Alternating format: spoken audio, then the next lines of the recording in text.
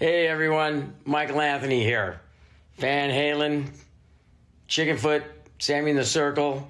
But anyway, you're listening to the only podcast that is dedicated to breaking down the entire Van Halen catalog one track at a time. And the podcast will rock. Ow!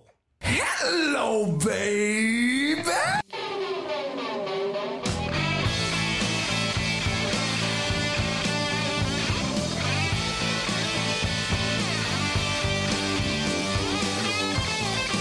What is up? Good evening, all of you rockers, rockettes, and everything in between. You have joined us for a new live edition of And the Podcast Will Rock. And you know what that means? That means it's time to rank an album that we have completed on our journey. And this time, tonight, we discuss the, I don't know if it's infamous or if it's just famous, but it's an album by the mighty Van Halen called OU812 of the Sammy Hagar era. And now that I've said that, we're going to lose half the audience, and that's okay. It's fine. We'll press on forward. I am your co-host, Mark Kameyer. With me, as always, Corey Morissette. Corey, it is a stacked lineup for the evening, wouldn't you say? Boy, is it ever. Look at this great group of guests we have going on here. We have the Chazatar making his debut here tonight. He's going on the road here in 2026, a full year before the Kiss Avatars are going on the road. So you can go see the Chazatar. He'll be doing Regarding Roger Waters live all across North America. So go check that. Or don't. You'd be better off. Or Regarding Lulu for that fucking matter. But we've got a murderer's row here. It's Eddie Van Halen's birthday. We're not going to talk about David Lee Roth and all the bullshit he's been talking this week. We're here to be positive tonight. We're going to talk about OU812, and already a couple of comments in the chat are like, probably Van Halen's worst record with Sammy. Well, you know, there's some good stuff on here. We're going to listen to them all. And we had all of our patrons and special guests rank each song on here. So we're going to find out 10-1 what our official show rankings are for OU812. Absolutely. So why not give a little roundabout intro to who we have joining us on the panel tonight? Oh, I get to do that. Yeah, you get to do it. Oh, geez, I wasn't paying attention. We got some assholes. No, we got okay. Let's go from Mark's shot here. Let's move our way to the left. We got Heath McCoy, Ryan Powell, Scott Monroe, Michael Griffith, the Chazatar, Chaz Charles, the legendary Eric Senich, Michael Triplett, Jeff Brewer has finally made his way onto a call here tonight, ladies and gentlemen. Good to see you, Jeff. The illustrious Kevin Brown and Scott Everett taking the top corner here on our Hollywood Squares of Van Halen fans. So that's the panel for tonight here. Hell yeah. Welcome, gentlemen. How are you all doing this evening? And everyone shout your answers all at the same time. Hey, we're doing good. Hey, awesome. I love it when they understood the assignment. That's great. Right. It's good stuff. I'm sure there's a few of you that are eagerly awaited or have been eagerly awaiting this particular live show. And there's probably a few of you out there that go, why did it have to be this one? And we're going to find out who you are. And that's perfectly okay. This is a safe space. But yeah, as Corey said, already people are down and out on OU812, but I am not one of them. But I am very curious to see how my personal ranking list stacks up to the rest of you's, because I guarantee you my list at least will have you scratching some heads. But that's why we do this. That's why we try to explore where we're at in this musical journey. So where do we go from here, Corey? Why don't we go around the horn and just get some general, memories of OU812? Of course, this came out in 1988, so Kevin Brown would have been about 40 back then. So I'm sure he's got some fond memories of this one. Let's start with you, Kev. What was your intro to OU812? Yeah, one of the first albums really I got into, because I got into Van Halen in the Sammy era. 5150 and OU812 were the first two albums that I really listened to. And being a little nerdy, zitty keyboard playing geek at school when I was that age, this album really appealed to me because there's plenty of keyboard on it, right? And it still held, I still like a lot of the songs, and I think it's a good record. I would say it might be the weakest of the Sam era, and I'd be okay saying that, but I don't think it's a bad record. So I'm looking forward to seeing what everyone else thinks. Oh, we've already got a question here. What's Kevin drinking? Tom wants to know. Water. I'm off the booze. I'm off the booze for 2024, boys. Right. So he's going to be a lot less entertaining. Yeah, really. I mean, It's fine. Corey and I will make it up for you. That's right. Kevin, I guess we're never going to go for that beer. We still can. You can just drink beer and I'll drink water. It's easy. All right. It's all good. I'll still buy you one. He'll have a mocktail. That's right. Those are nice. Here's little Kevin with his Roy Rogers enjoying the evening. Let's go down to Scott Everett. Scott, your introduction to OU812, sir. Sophomore year in high school, I jumped on the Van Halen bandwagon with 84, and when the lead singer changed, I was on board both sides, Dave and Van Halen. So love 5150 and loved OU812 as well. So some people, it may not be their thing, it may not be their Van Halen, but it's all my Van Halen. So I love to talk about it. Excellent. In the chat, Marvin Fernandez says first Van Halen CD I owned. So there you go. Scott Haskin wants to know, Kevin, how is the snare though? Because he's been listening to a lot of Ultimate Cadillac Clash, and all you do is bitch about Lars Ulrich's snare sound. So because it's shit most of the time. I mean, he's not wrong. And Nicholas Norway in the chat, OU812 had some of Ed's best solos, man. Kind of hard to argue that. Mr. Brewer, how about you, sir? What was your intro to OU812? Well, I bought it the same day it came out, probably first, immediately when the place opened, I was there. I started listening to Van Halen back in 84, right at the beginning when Jump came out. Big fan of 84, huge. I missed that tour. I was only 16 at the time when it came out, but 0812, actually 5150 was the next one, right?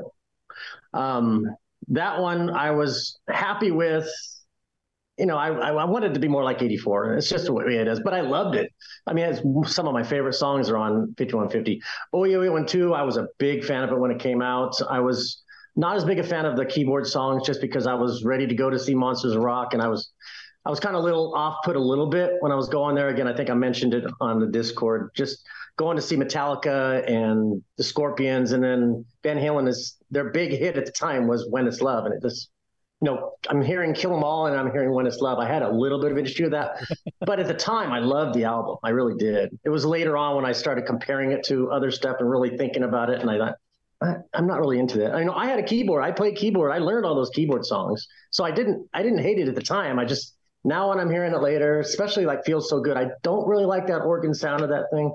But in general, it's an okay album. It's still my favorite 1988 album. It's still Van Halen. Mm-hmm. So you guys can hear me, right? I can't hear myself. Oh, yeah. No, you're just sitting there. Okay. We didn't hear a fucking word. Okay, Michael Griffith, let's go to you next. What is your intro to OU812? Hey, first thing, I have my Who the Fuck is Eddie Van Halen t-shirt on. So happy birthday to him. Oh, yeah. From Van Halen 3. This is from the 3 tour, which that's the worst album, not OU812. So clear that up. But yeah, I had an 8th grade that came out, and the girl next to me in class had OU812 really big on their binder. And I was a Van Halen fan, and I just didn't know the album already came out. And I asked her, what's OU812? And she said, it's a new Van Halen album that I got. So I got that like right after school. And then so I could say the next day, hey, I have the album too. And then, it was great. And ever since then, I've been a massive fan. There you go. It's all about the ladies. I might have a Plentywood, Montana come and go story to tell later on. But let's go now to the Chazatar. I hear he spent $7 million on this thing. Chaz, what is your recollections of OU812? We are still debugging it as we go along, so it's costing a fortune by the day. But yes, this record, though, hell, and you see the avatar, will keep me young forever. So there will always be a Chaz presence. I was 18 when this came out, and it was a great record. I did not listen to the bottom 3 that I put on my list. Honestly, I would always skip over them. But the rest of the tracks on this album, I mean, Cabo Wabo, I wasn't around to vote for, but I think I did, offline. But I mean, some of these songs are some of the best I thought of the Hagar era. And you got to think too that by the sound, the maturity in the band on most of these tracks is kind of representative of the core of the band being together as long as they were, because this was their 8th record, right? So comparatively, given the shit I've been listening to with Roger Waters and his Redux Dark Side of the Moon, By that point, that was Floyd's eighth album. Dark Side of the Moon was when that came out. So the level of maturity in the musicianship and what they achieved, right? I think there were some moments on this record musically as a band that they just like.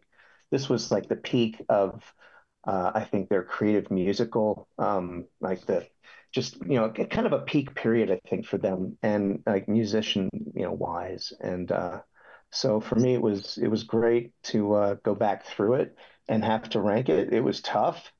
After the bottom three, it was really tough, man. It was a slugfest. So I can't wait to hear everybody else's rankings. I'll shut up. All right. Well, now now we go to Eric Senich. Eric, in 20 words or less, give us your feelings on OU812. Absolutely love the album. Love it. My favorite Sammy era album. It's when I became a fan, and it's the first album where I was part of each single as it came out, video. Absolutely love this album. My favorite from the Hagar era.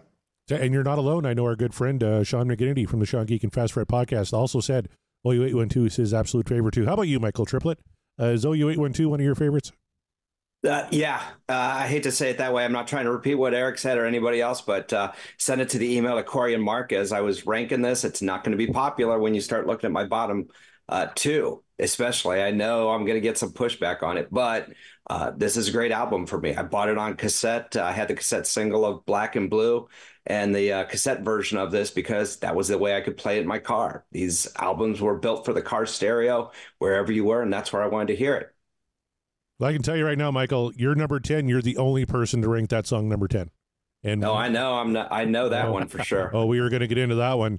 How about you, I have Scott? to blank my screen out. I wonder do I have the ability to kick you off the fucking call if you piss me off? We'll find out. I love confrontation. So, all right, Scott, what do you think? No direct memories for me. I was 6 years old at the time when it came out, but it was one of those that when I did start to get into Van Halen in the mid to late 90s, I got the back catalog and didn't really spin it a whole lot, to be honest. It wasn't until your show that I really started to appreciate it. I would listen to When It's Love, AFU, and Source of Infection and skip everything else pretty much. But since your podcast, I've come to appreciate it a lot more than I used to. Excellent. See, Mark, we're doing the Lord's work. We're turning more people on to OU812. Ryan Powell, my good friend, how you doing here tonight? And what are your thoughts on OU812? Yeah, I'm actually kind of similar to Scott in that my initial exposure to OU812 was piecemeal through the latter era. Actually, I managed through the Van Halen mailing list to get somebody to help me with a bootleg of the Van Halen Balance pay-per-view. And that was recording that on the radio. They had the interlude songs in the middle of the interview were Feel So Good, Mine All Mine, things like that. And that was my first exposure to it. It's just, I've never heard this before. I'm like, that sounds like it's Van Halen. And before I got to the back catalog, but I don't know where I'd rank it overall in Sammy era albums or anywhere else. But it's like everything else, for me, it's all thumbs up, and I just appreciate them for what they are and find the good in them. Excellent. Heath McCoy, you've been known to say some controversial things in your days here. Heath Murphy, what do you think? OU812, is it a thumbs up or a thumbs down for you? Half and half. I think half of it's amazing and half of it's just terrible and hasn't held up. It came out when I was in grade 12. When the Van Halen split happened, like they were my favorite band from grade 8 up. And when they broke up, I was in Camp Dave, but I liked them both, right? Like I liked the Van Hagar stuff too. I kept buying everything from both sides. And that same year, Skyscraper came out, and that was the first time Dave did something that I don't like Skyscraper for the most part. And I was like, and I started to see like he was on the way down, Van Hagar was like on the way up. And that was a tough one for me to swallow a little bit because I liked the album, but there's a lot that I didn't like about it. I had this girlfriend at the time, and she was a Rick Astley fan. And she wanted to listen to When It's Love. Every time we were driving around, she wanted to listen to When It's Love, man. And I was like, she's a Rick Astley fan, and that's a little metal snobby of me. But I'm like, something's wrong here when the Rick Astley fan wants to dig into that Van Halen song, you know. So, that's my complicated history with OU812. I got you. Now we come to Mark. Held on to that one. Mark Kamar. I doubt you were even born in 1988. As a matter of fact, I was. Oh, okay. I was a full years born. Yeah. You know?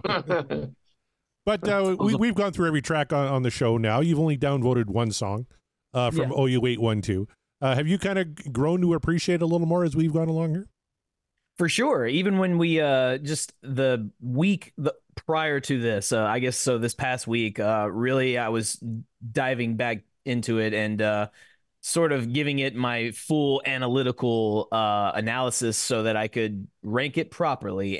And yeah, I got to say, in listening this past week to it and kind of reviving my thoughts from the initial listens on the show, at least, I really appreciate this album. It's still not my favorite Sammy era album of his by a long shot, as you well know, Corey, but it is still it's damn good. Not every song is going to be a banger, and I will even give a lot of the songs many of you out there that really don't enjoy that are on this album, I personally do think are bangers, but they're not all of them. So we're going to get into that, and I can't wait. How about you, though? What are your fond memories of OU812? Well, I tell you, I remember being a young lad in 1988.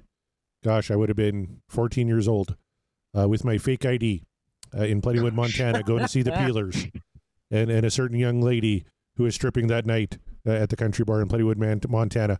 When she found out it was my birthday, it was my 14th birthday, but she didn't know that. She thought it was my 21st.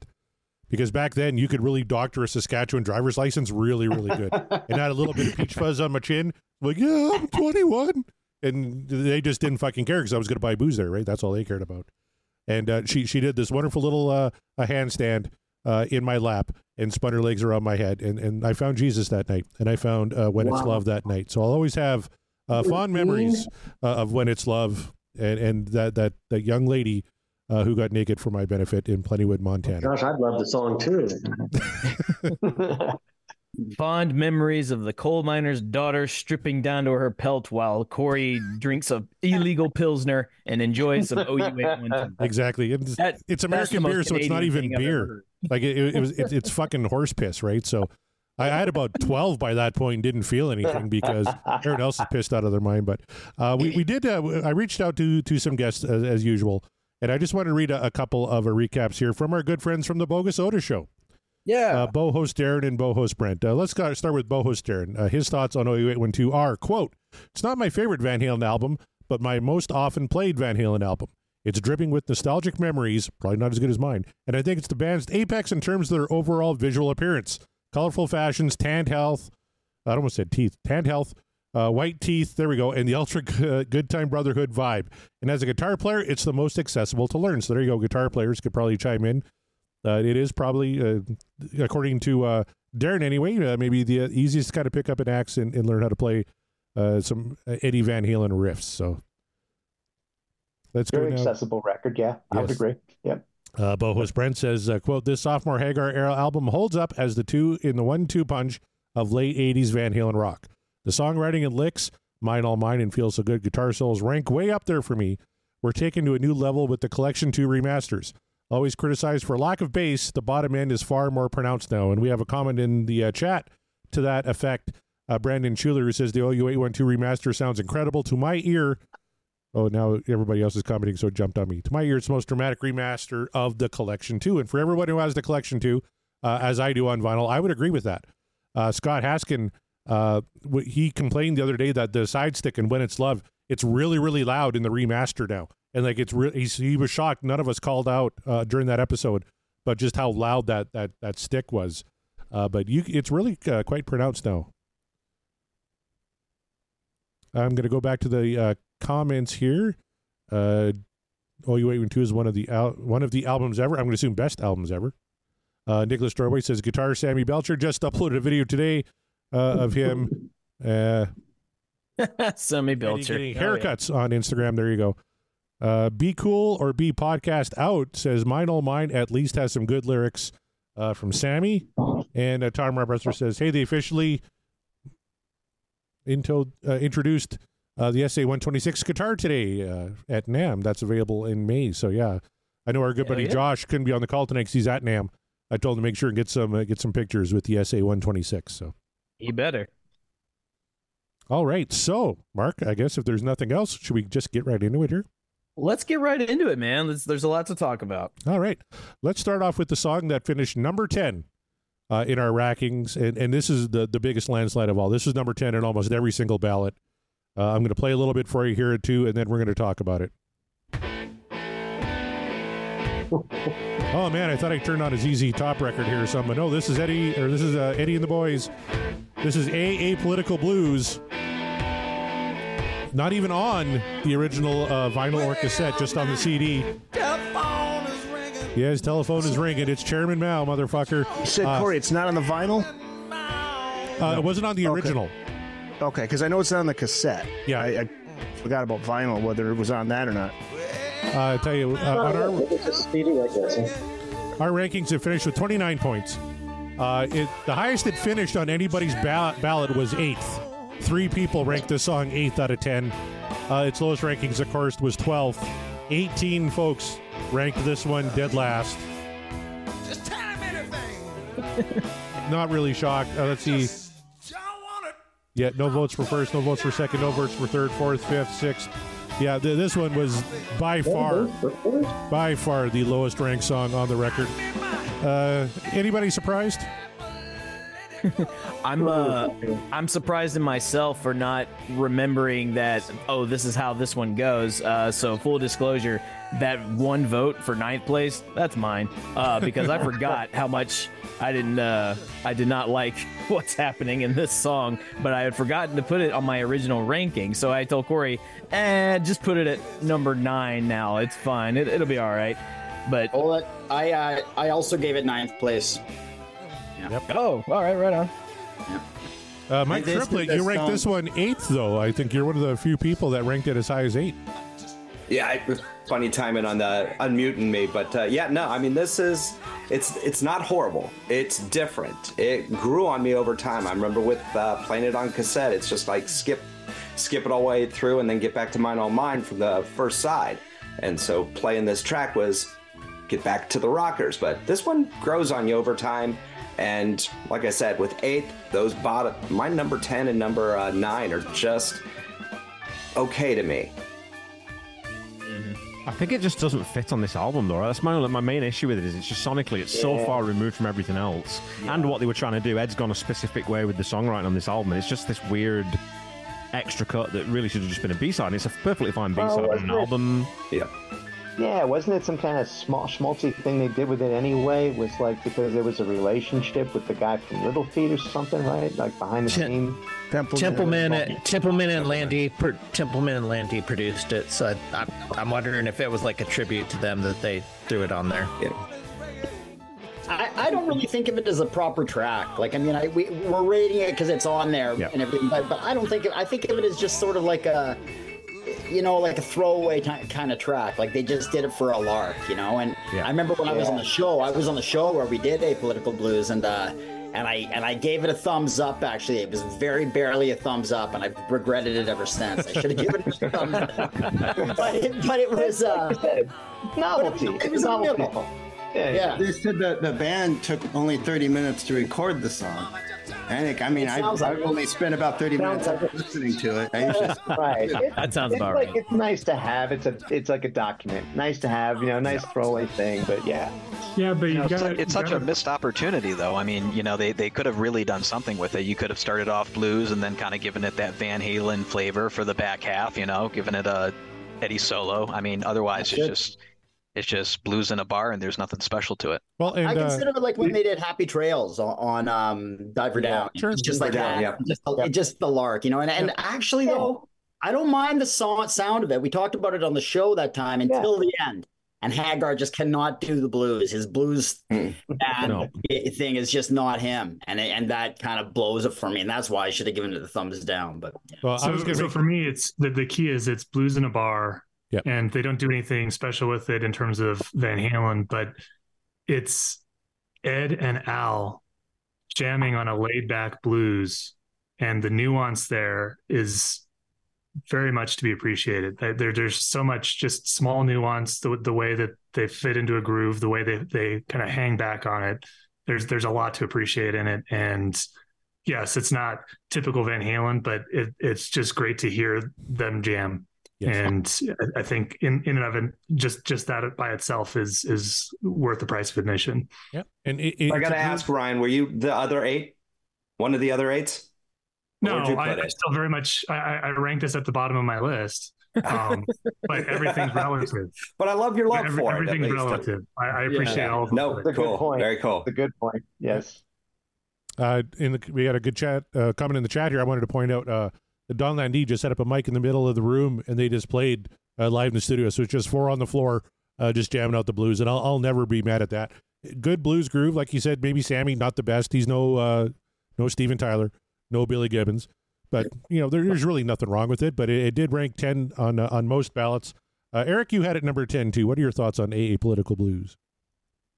Yeah, of all the Little Feat songs to pick, this wouldn't have been it for me. I mean, it's at the bottom.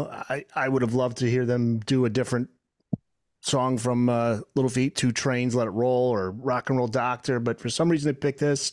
I think it was more of, we were in that beginning of the CD era, so I think it was used as a way just to get people to maybe buy the CD to say, hey, there's an extra track on it. Mm-hmm. And that's why it's on there. That's why Kevin's right. It doesn't really fit with the rest of the album. So yeah, it's the only misstep for me in this album. All right. Anybody else with any thoughts on Apolitical Blues? Yeah, that one's left forgotten probably. Shocked, like there's such a huge jump from 10 to 9. Like 10 had, what do you say, 29 points. Our 9th place song has 82. Wow. So again, and we just went like 1 through 10. There's 10 tracks, right? So if you got a number 10 vote, it gets 1 point. If you got a 9, it gets 2 votes. And I just tabulated all that stuff. Oh, Sean Geek and Fast Fred, Bon Jovi's Love for Sale. Anyone? Yeah, good call. That it does sound very. And again, that's another one that just let's just throw up a mic and play the fucking thing, right? Love for Sale. So there you go. Good call there, Mr. McGinnity. Absolutely. All right, you guys want to hear what number 9 was? Sure. All right, let's play a little bit of it here.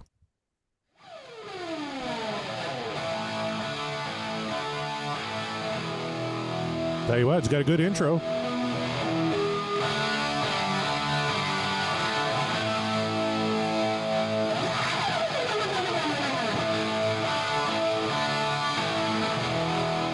That's right, we're talking about Sucker in a 3-piece. Number 9 in our official show rankings. It got 82 points. Its highest ranking on ballots was as high as 4. So 2 people ranked it 4th. Its lowest ranking was 10th. One person ranked this the worst song on the record. Most people had it kind of in the 9th, 8th kind of area. But Sucker in a 3-piece. Mark, you're one. I think you had this one pretty high. You had this one number 6 on your ballot. What do you think?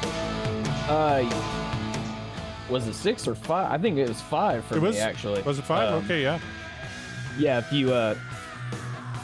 Yes, yeah, it was my number. I had it in my at the bottom of my top 5 because I don't know, man. Something about this song for me just it must be just the main riff and the hooks just really lured me in, and I found myself enjoying it a lot more this time around.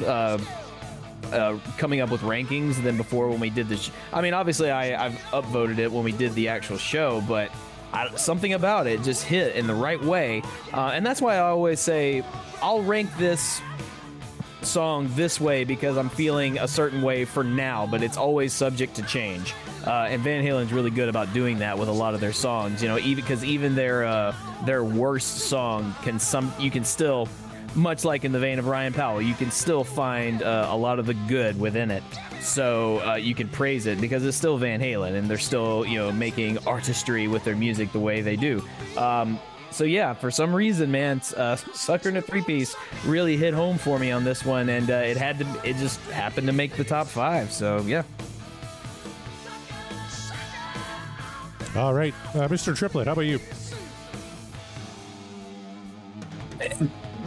Like I said, this is one of my favorite albums. Sucker in a 3-piece is it's not a novelty song. It's a fun song that just Sammy has a fun time with, and the band just follows along with it. So it's just fun to listen to. He's being sarcastic, and hey, I'm losing this. So I dig it. Now, it's a 7 for me, but there's just better songs ahead that rock just that much harder. You got number 7, not bad. Heath McCoy, you ranked this one 10th. You said this is the worst song on OU812. Explain yourself, sir. It's terrible. I think it's shit. It sounds like something that would have been a filler track on VOA. It sounds like something that would have been right next to Dick in the Dirt. I think that the lyrics are completely ham-fisted. They're not clever. They're not, and even the band, even Eddie and Al, it's not. I mean, it's okay. It's Eddie and Al. Any Eddie and Al is good, but it's not. It's just not inspired Eddie and Al. I just, I think it's a weak track. I don't think it holds up at all. I tell you what, our two people who ranked it fourth, Per Lineker and fan favorite Kelsey, ranked this one fourth on this record. Four, okay. Yeah. Let's go to Scott Everett now. Scott, Sucker in a Three-Piece. Where did you have it here? I had it right here at number 9. I think the music's great. Just one of those songs where Sammy's overt obviousness with the lyrics and Wishbone and the licking up at the end of the lyrics just is way too over the top, and I think it kind of kills it. And there's just better songs on the album. Fair enough. Kevin Brown, do you remember where you had this one? Yeah, I think I had this at number 8, so I was right in that range as well. It's just I totally agree with Heath for once. Actually, I think it sounds like well, no, it just sounds like any sort of rock from this era on the radio. I don't think it sounds very Van Halen-y. It's just a bit.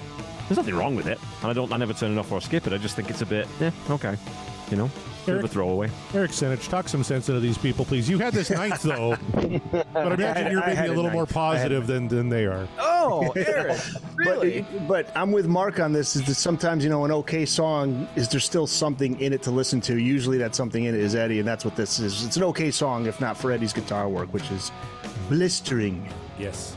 There's my word. I love the opening, that lead into Al's drums. Just not good enough to put past the songs above it. Fair enough. Ryan Powell, how about you? Yeah, I think that's my take on it. I think I have this 9th as well.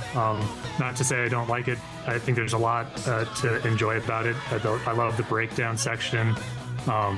Just when it's just Eddie kind of setting the rhythm. I just love it when everybody else lays out and he's just like, okay, here it is. So I think there's a lot of good. It just doesn't stack up as well with everything else on the album. Scott Monroe, you had this one 8th, so one spot up from where it is currently ranked.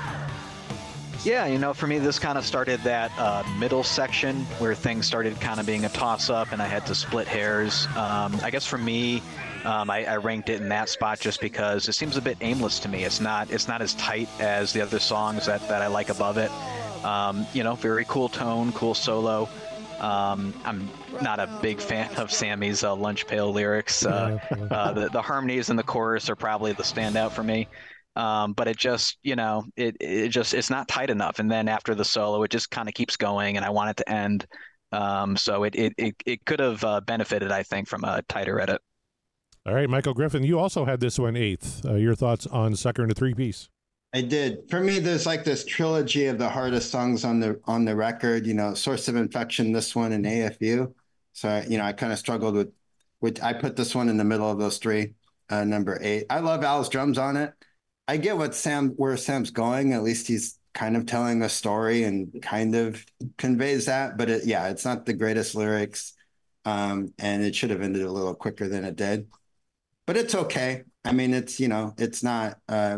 I don't skip it when it comes on mainly because of Al. All right, Chazatar, what are your thoughts on Sucker in a Three-Piece? You had this one pretty high, actually, 10, 9, 8, 7. Pretty good. Yeah, I'm with Michael there.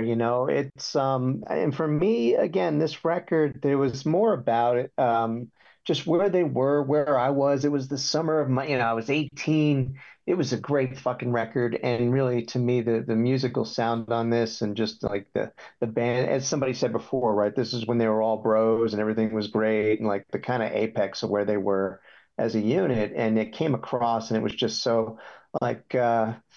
This tune, the music for me was got past the lyrics. The lyrics were funny. It's what I expect from Van Halen. So, not a big shock there. I mean, hey, after all, right? But, the music really spoke to me I love the groove. I love playing this one. I love plucking it out on an acoustic guitar. Got some memories of doing that on the beach by the campfire. A couple of the songs off of this record. So yeah, for me, just this is one of those tracks that just makes for great summer night music.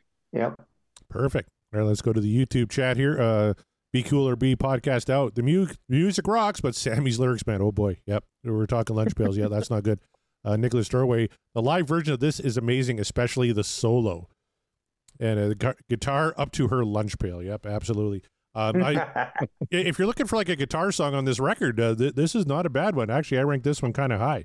Mine was number 6 on my rankings for Sucker in a 3. Actually, number 1, 2, 3. I had this number 5. Actually, so I was really high on Sucker in a 3-piece. So woohoo. I don't mind. I'll die on that island. Let's now talk about what the song that hit number 8. And this is one I'm shocked was this high. I got to be honest with you. I'm not a fan. I downvoted this the first time we did this song back on the show. But this is one of their singles. Oh, for all my keyboard lovers out there, Kevin's getting turgid. I can tell right now. Look at him. Yep. See, don't throw up the devil horns to Feel So Good, motherfucker. Feel So Good, number 8. Total points, 93. Some crazy bastard had this ranked number 1. Someone said this is the best song on the record. Somebody also said this is the worst song on the record. God's got a big smile on his face over there. So Feel So Good comes in at number 8. I'm going to look up who ranked it number 1 here. Nate from the Deep Purple podcast ranked this number 1. Wow. Good Nate man. Woo. Thank you so much, Nate, for your submitting your. It's the keyboards. Yeah. Nate loves the keyboard. He's a Deep Purple fan, obviously. He loves this kind of stuff. That's true. I'm shocked it was as low as it was actually on Kevin Brown's rankings. You had it what 1, 2, 3, 4, 5. I did 5th, yeah. I mean, there's just I think there are some better songs on this album, but for me, like again, as a young keyboard player, I still can't fucking play this song. It's really weird. It's a really, really weird part. And it's that thing that we all love Ed as a shredder on guitar, and we love him as a rhythm guitarist. I love him as a keyboard player too.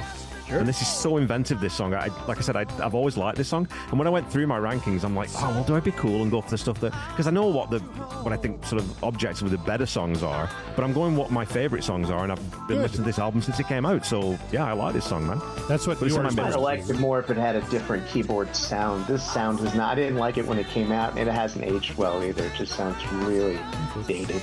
Yeah, I dig it. I agree with the keyboard sound that it's dated and comparing it to the Deep Purple keyboard sound. Like I think John Lord wouldn't touch this pithy thing. Like it's just it's like this is the guy who did Smoke on the Water keyboards, man. Like I can't see it. Oh yeah, I had it at 9. Yeah, this was at 9 for me. It was my number 9 too, largely for the chorus. I think I don't mind the keyboard tone so much, but it's. Where's my Lars Ulrich stock soundbite here? Because that fits. I think it's fucking stock.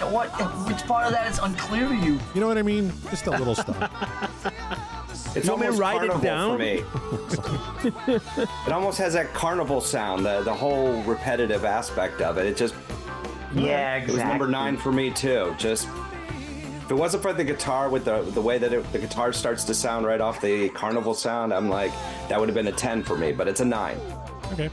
Eric Sanich, for you, it was a 4. Yeah, I'm fascinated when I hear stuff like this, like what it is we're hearing and why some people just hate it and some people love it. But I always knew Kevin Brown was brilliant. I always knew that. So from and Nate too. Oh my God. I love Feel So Good. I love this fucking song. Most underrated ballad of the Sammy era. And the band was divided on it, by the way. Sammy loved it, Eddie liked it. But then Sammy said the other guys in the band didn't, so I'm assuming that would be Alex and Michael, although I can't imagine Michael saying he doesn't like anything. Exactly. I can imagine Mike just being quiet. But it's Al. Yeah. Yeah, but I have not grown tired of this. I love this song. This is and really if I could hug Kevin Brown right now, I would. Wow. Weak. I'm going to send a message in a bottle to Kevin. It's a quid pro quo there.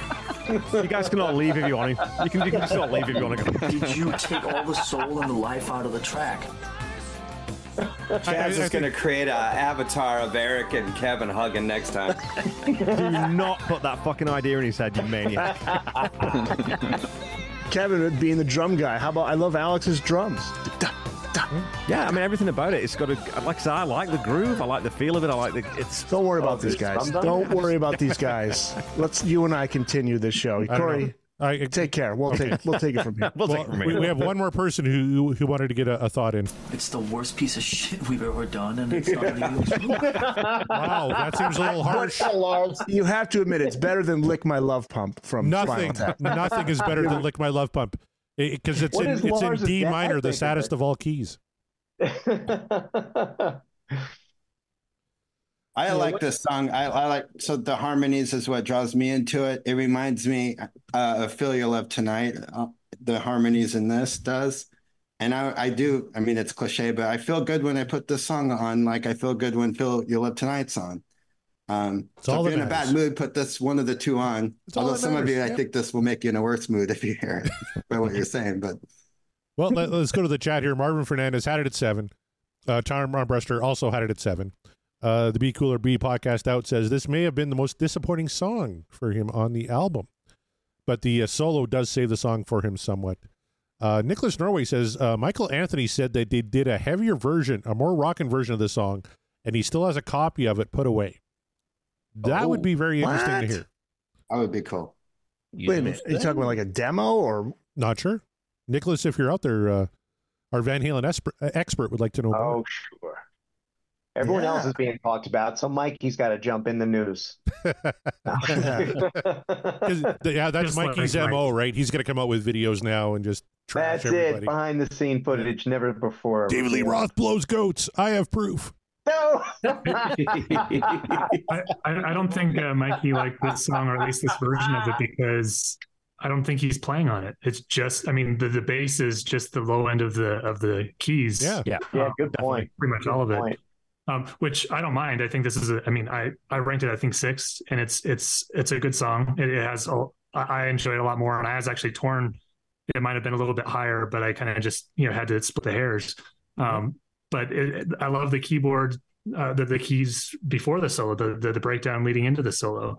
That's some, I think when you think about it, outside of Right Now, this is probably the most complex, like rhythmically, keyboard work that Ed does in their history. Yeah, there's a lot of syncopated stuff. To what Kevin was saying, it's more complex than most things that he puts out, and so I think there's a lot of interesting things going on. Kevin's insane. Don't listen to him. In terms of what you were saying about the keyboard, the syncopated keyboards and stuff. Does anybody else hear like kind of really poppy era Genesis? That's because wow. I always think, man. I can imagine Sammy said it. Phil Collins chipping away. Sammy said it. He told Martin Popoff when he was interviewed by Martin. He said it's us trying to do a Genesis thing. That was exactly what they were looking for. It really sounds like a Phil Collins pop era Genesis. And good call, man. Yeah, and I don't necessarily think that's an awesome thing, but yeah. No. Kevin Brown, is there a podcast out there that people can go to hear about Phil Collins era Genesis? Yeah, maybe there must be something kicking around. Hey, yeah. We did one, season 1 of the Ultimate Catalog Clash, but I tell you, Eddie does play keyboards a lot different than Tony Banks does. He has nicer sweaters too. Mark Kamar, I'm going to give you the last word on Feel So Good. Actually, before I do that, the Bogus Otis Boys actually had Feel So Good ranked number 3. So they thought this was the 3rd best song on the record, and they sent in this sound clip. Life is a permanent limp dick with an occasional blowjob. There you go. Easy. I guess this is the occasional blowjob. Talk about a wordsmith. Wow. Actually, on the call, I'm gonna join. I had it number 3 as well. Oh, good. The song completely still makes me happy, and the video is so. It's fun. It is carnival-ish as they're spinning round and round and all that stuff. But Eddie looks so damn cool in this video, and can't help it. The song makes me happy. Still to this day makes me happy. You look cool in every video except John. Eric looked so happy hearing you. Look at the smile on his face. That was almost the Dave face. We're not talking Dave tonight. We want to be positive. No Dave. Yeah, no Dave. I can bring up some of his. I'm thinking of Kiss Flaming Youth, right? A little carnival. Oh, there you go. Yeah. All right, Nicholas got back to us in the chat. He says, I don't know, but I'm guessing it's finished but not mastered. So it could be a demo, it could be, not anything that they actually put the finishing touches on. And they didn't, I don't think they ever played it live. Feels so good? I don't think so. Oh, wow. It was a single, wasn't it? What's they that? had to have. It was a single, wasn't it? Yeah, It was a single. They made a video. They made the video for it. Oh, yeah, right. Yeah. And no live. Cool video. Well, yeah, real cool video. Yeah, I don't think they played it live. You're right. They didn't. Nope. It'd been hard to replicate live. Well, there goes that game. Yeah. Plus, they were doing the Monsters of won that one. Rock tour. They were doing the Monsters of the Rock tour when they did OU812. This would not. How can you put this next to Metallica, Doc, and the Scorpions? Yeah. Good point. Well, they did a OU812 tour after Monsters of Rock. They didn't play it in that tour either. Yep. Yep. Yeah, that's kind of surprising. Yeah, because it was a single. You would think they would play a single. Yeah. Yeah. Well, you know what? They did play the next one live, the song that finished number 7 in our official rankings. They played it 3 times, according to setlist.fm. Any guesses? Shout them out real quick. Anybody? Any 3 guesses? times? 3 times. And this is ranked 7? 7th, yep. Oh, boy. I'd go with Source of Infection. Source of Infection. Source of Infection, really? That's who you guys are going with? That's what I'm going with. Mine on mine better than played a live. I'm saying AFU. No, it's Black and Source of Blue. Infection, baby. Number 7. Source. Oh, it was. Okay. Yeah, played 3 times. Let's bring up the slide. Total points, 117. That is very high for number 7. Big variance on this one, too. Somebody did rank this as their favorite song on the record. The lowest it ever ranked on anyone's ballot was 9th. So it was never last, but it was 9th on somebody's ballot. Taking a look, it finished 7th 5 times, 4th twice, 3rd twice. So Source of Infection, big variance on this one, too. I'm curious, guys, what do you think of Source of Infection? Let's start with Eric Senich here. Yeah, I love this. By the way, you're playing this off of the collection, too? I am, yep. Yeah, you can tell. Yeah. You can hear Mikey's bass a little bit more on this 100%, right? Yeah. Oh, yeah. Yeah. Oh, man. I love this song. And Don Landry was just telling Greg Renoff in the interview that Greg did with him that it was one take, which you could tell. It's just very raw. It's like, just roll tape, let's go. And Sammy's not happy with the lyrics looking back, politically incorrect lyrics, but it's just he and Ed just messing around, man. And that's what I love about it. It's raw energy. Old school Eddie just ripping on guitar. Yeah. I mean, I never get sick. And Sammy's high note going into that solo. Speechless. Yeah. I had it at number 6. I had it at number 7. I really dig Source of Infection. How great was that interview with Don Landry, dude, that Greg Renoff did? Fantastic. Just to get Don Landry is, I mean, props to Greg, man. And by the way, Greg Landry trusted Greg enough to say, okay, we'll do it, because Landry doesn't do interviews. That's right.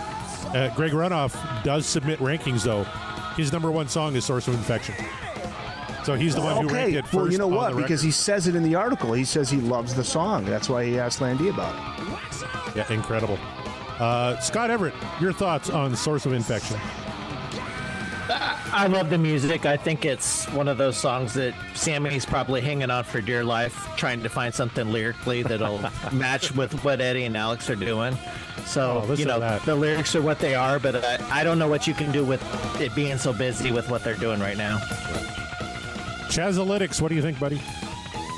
Oh man, like the last show where we were talking about, I had a discomfort with a Sammy high note at a certain point in the song. Here is where someone just said the high note he hits on this one, the screaming guitar. I mean, this one for me, this is like that classic mix of Van Halen swing with rock and just the groove and the speed, the precision with which these guys are playing. And like someone said, Sammy trying to do anything over that. So what he pulled off on this, I thought was just genius, the way the whole thing came together. I think I ranked this like 5. You had this number 5. I ranked it 5, but it was higher. Yeah, Michael Griffin, though, you had this one number 9. What do you have against Source of Infection, and why are you wrong? I think it's a lot like Pleasure Dome that we just did, in the sense that the band is great, but Sammy is just not keeping up. It bothers me every time I listen to it because he's not keeping up. And again, you guys are right. How can you? The music's like so fast, and maybe no one could. But and then I don't like the lyrics. The title is lame, and I think if there's like this, I think there's this trilogy of the hard songs, AFU and Sucker and this, and I think the other two are better if you're comparing those three. And it's better than AA Political Blues. Right. I would say that. real quick, Corey, does anybody pick up on, was it intentional? It's, hey, Eddie, Sammy's talking to Eddie. That's like a Stevie Vai, Yankee Rose. I bet. And you have OU812, Eat 'em and Smile. Oh, no, they got that from a Cheech and Chong movie, remember? I know. Yeah. Oh, right. There was always that thought. Yeah. They were going back and forth at each other with the titles of the albums, right? Right. Yeah. Good point. Kevin Brown, you had this one, number 7. Yeah, it's a good album track. It's not something I skip or anything, and I agree with everyone else. Like, what do you do with this as a lyricist? I mean, I think I think that I would prefer David Lee Roth to write lyrics to this one because it feels like a bit more of a proto that era Van Halen than Hagar, which is maybe where the collision comes. I don't know. It's fine. I just don't love it as much as somebody that tracks on the album. I don't really have a strong position either way, Corey, on this one, unusually. All right. How about you, Mr. Monroe? Scott, that's you. Yep. Oh, yeah. Yeah, I love the fast tempo. For me, it harkens back to like Loss of Control from Women and Children. It's just that like crazy man tempo. Like everyone has said, that the high register that Sammy delivers on the chorus, that's really the highlight for me. And it's one of those you just have to look past the lyrics, I think, and just enjoy the music. So I had it at number 5, I think. Yep, number 5. Ryan Powell, you had this one, I believe, also at number 5. Yeah, I think of the trilogy of the harder songs, as it was put, I think this one edged out the other ones for me. The tempo, I just love when they're kind of bleeding edge. And I think back, I was going to try and look it up, but I think back when I did sort of the sampling of all the fastest songs and which one was the fastest and kind of averaging out the tempos over the song, I think this one came in at number 2 and just barely underneath Loss of Control, just like up in that like 200 beats per minute kind of area. And I just love it when Ed and Al are just like scorching like that. And I think that edged it out for me against the other heavier guitar songs on this album. Very good. How about you, Heath? I really like this song. I've always loved it. I love the energy of it. Eddie and Al are like blistering on it. Stupid Sam lyrics, but it doesn't wreck it for me because he's just screaming his balls off. That one. The way he takes how high he takes that one line. The chorus. It really works for me. I've loved the song. Eddie and Al, they're like, I've heard scorching and blistering going around. That's what they're doing there.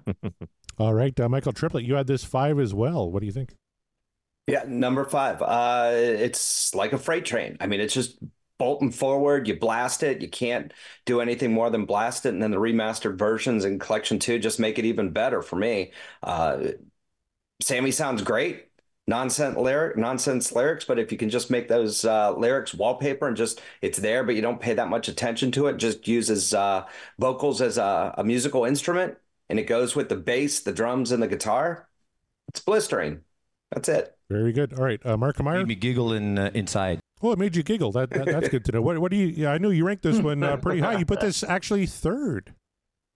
I must have been in a really good mood and have been listening to this album focusing strictly on riffage because like Source of Infection just cooks all the way through, man. And I echo what Michael said and what Heath said about it. And it's just, it just really kind of did it for me this week as I was taking all the songs in to find a spot for them. And I couldn't put it any lower than my top 5 and I struggled with, I knew what my top 2 were going to be. I struggled for the 3rd, 4th, and 5th position. And somehow Source of Infection just seemed to just reached for the top, man, for whatever reason it was. Again, I guess I was just in a mood to listen to some riffage, and Source Infection is riffage abound. So yeah, that's why it's my number 3. Don't agree. Lame. Forget it. You're lame. No, I had it ranked number 7. I agree. I really like Source of Infection. We're going to go back to the chat here. Marvin Fernandez had it number 8, so he was pretty close. Our good buddy Tom says, the intro is my ringtone. I have it 5th, so he had it nice and up there. Nice. The Be Cool or Be podcast out. The intro is awesome, kind of like the little brother Hot for Teacher. That's kind of cool, yeah. Marvin Fernandez says, I like the music, but not the lyrics. Fair enough. Source of Infection is wild and erratic. I love it for that. And then Ryan, who's also on the call, also commenting on the YouTube page, 270 beats per minute, tied with Chinatown for 3rd fastest. And yeah, if you remember, Chinatown's a pretty quick one too. So thank you for that, Ryan. All right. Should we go to what finished at number 6? Yes. Played 107 times. Anybody want to shout out a guess? I bet it's AFU. We have one vote for That AFU. or Black and Blue, maybe. Black and Blue, maybe. I was going to guess Black and Blue, but between those two. Yeah, Black and Blue I'll go with. Oh, somebody guessed AFU, though. Come on, he says. AFU Naturally Wired comes in at number 6, 127 points. Somebody had this ranked as the best song on the album on their ballot. Somebody had it as the worst song on the album on their ballot. What? I know, right? Crazy. AFU Naturally Wired comes in at number 6. And I tell you, the difference between 6 and 2 is not a lot. So really kind of surprised how this one shook out. AFU, I had this one 1, 2, 3, 4, 5. So I was 1 off on AFU. But the stop, come on, that is so good. Let's go with Michael Triplett first on this one here. AFU, where did you have that one, my friend? You had that one 4th. Number 4. Yeah. Number 4. 4 through 1. It wasn't like it was tough. Actually, for me, it was 6 through 1. Was just no-brainers, but at the same time, this is just a great track. It just... everything sounds great about it. The lyrics are improved upon Source of Infection, and it just doesn't stop, and he just hits it. There's nothing wrong with this song, and this is 4. So there's 3 better songs than this one, so I don't know what else to say. It's a good track. Great track. All right. Mark Kamara, you had this one 7th. What do you think of All Fired Up? I think it's a fine song. This was another one where I kind of struggled where to put it, and it just sort of found its way to number 7, but that is not indicative of how I feel about it. Like, I know that's kind of towards the back end of the album, but it's perfectly fine. I like it a lot. I just liked 6 songs a little bit better. All right. Heath McCoy, Thief of Joy, All Fired Up. Yeah, this one 4th. You must like this one. 4. I love it. I'm a drummer. I've always loved it. It's one of my favorite Alex Van Halen beats, that beginning beat. So great. That sort of offbeat he does. I love playing it. It's so fun. And actually, Sam, I'm always hard on Sam's lyrics. He's got his 90 Days on the Road is what I need when my axe cuts me deep. I let it bleed down the strings. Yeah. That's a great line, man. Yeah. That is great. That's one of my favorite Sam lyrics. That is like a great rock and roll lyric. And I love the energy of the song. Yeah, I had it number 4. It's a great song. All right, I got to say, Jeff Brewer is back in the chat. He had to hop off the call. He says, 3rd dumbest lyrics in the catalog. Are you talking about this one, Jeff? Because you ranked this number 1. Jeff Brewer said this was the best song in the catalog, but the 3rd dumbest lyrics in the entire catalog. Holy cow. Here comes the best part. Oh, I'll bring it up. Good call.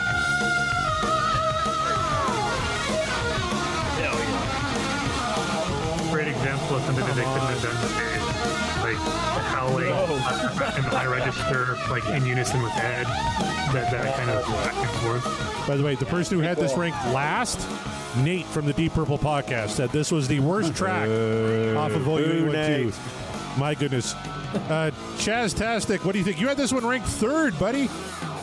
Yeah, man, this one, I mean, the energy, the guitar that's blistering, again, another high note. This was a highlight. Like I said, everything from my bottom three up, it was a slugfest. Where the hell does it go? It's all relative, but the energy, the pure excitement of this song, Jesus, you can't, this is bottled lightning, man, you know what I mean? This is Van Halen unleashed, honestly. Amen, brother. Testify. That's that era. I'm having a hard time taking chat seriously with this avatar. It still looks better than the fucking best avatars. I got Harry Potter avatar. It is to me now. Here we are. Michael Griffith, you had this ranked 7th. His head's like this. Your future, boys. This is it. Oh, shit. His head. No. Don't want to run off of the Adderall. Season 110 of Seaside Pod Radio, the Avatar. I can't wait till they coordinate it so you can get the hands going at the same time. That'll be great. Michael Chaz's Griffith, head back just on keeps. track. You had this 7th. I'm dancing like so Schroeder. sad. That's it. I'm just dancing like Schroeder. Stroking out over there. Jesus. I'm trying to get this train back on the tracks. Michael Griffith, take it away, friend.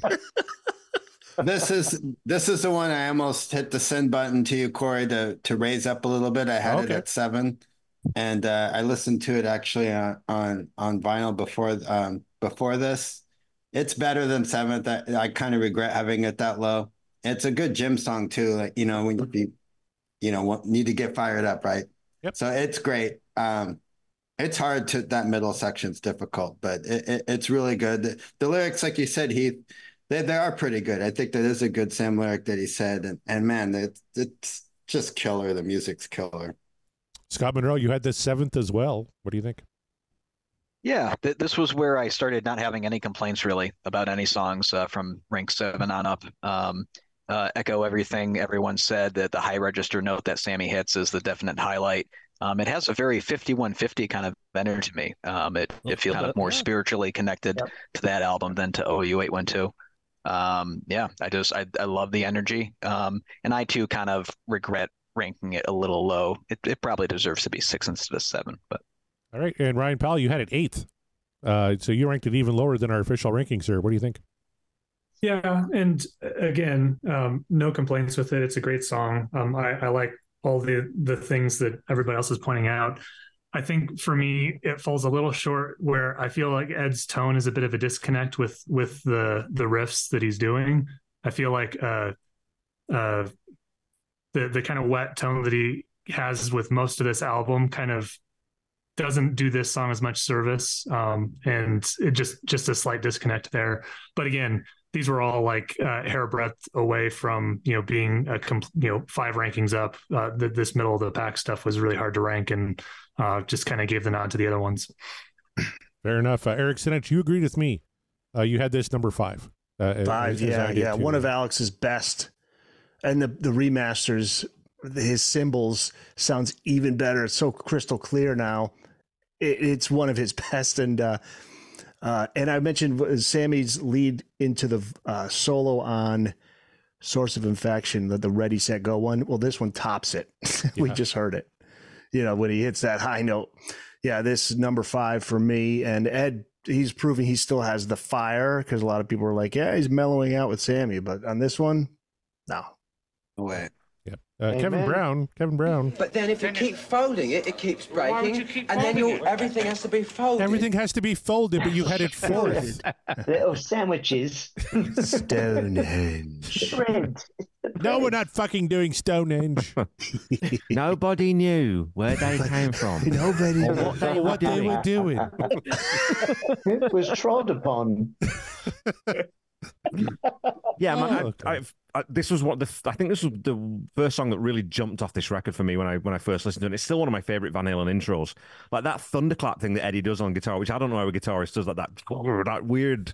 It's so fucking cool, man. And then I actually think I'll disagree with a little bit with Ryan, surprisingly maybe, but this is one where I think the production on this album really works for this song, because I think if you heavied the drums up on this, I think it would then get a bit muddy. So I quite like it that it's got that. It's that weird tone to it. So yeah, I'd love this song. And yeah, Sammy's vocals. Holy shit, man. Yeah. When it's just sort of established him as one of the elite guys, right? So yeah, power. Number 4 for me. That howl he does. Does anybody does it remind you of Robert Plant in Immigrant Song? That's kind of what I think of. Yeah. That howl he does, you know? Yep. Absolutely. It's such a fine line between stupid and clever. It's just like a turnabout. Scott Everett, what do you think, my friend?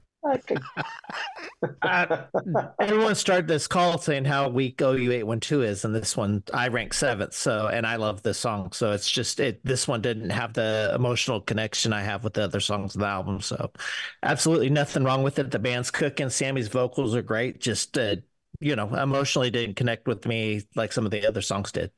All right, folks, we're going to wrap it up for this week. Those are tracks 10 through 6 on our Ultimate and the Podcast Will Rock OU812 rankings. Join us next week when we get to the top 5 songs from this album. But until then, on behalf of our esteemed panel and the one and only Mark Kmeyer, my name is Corey Marset.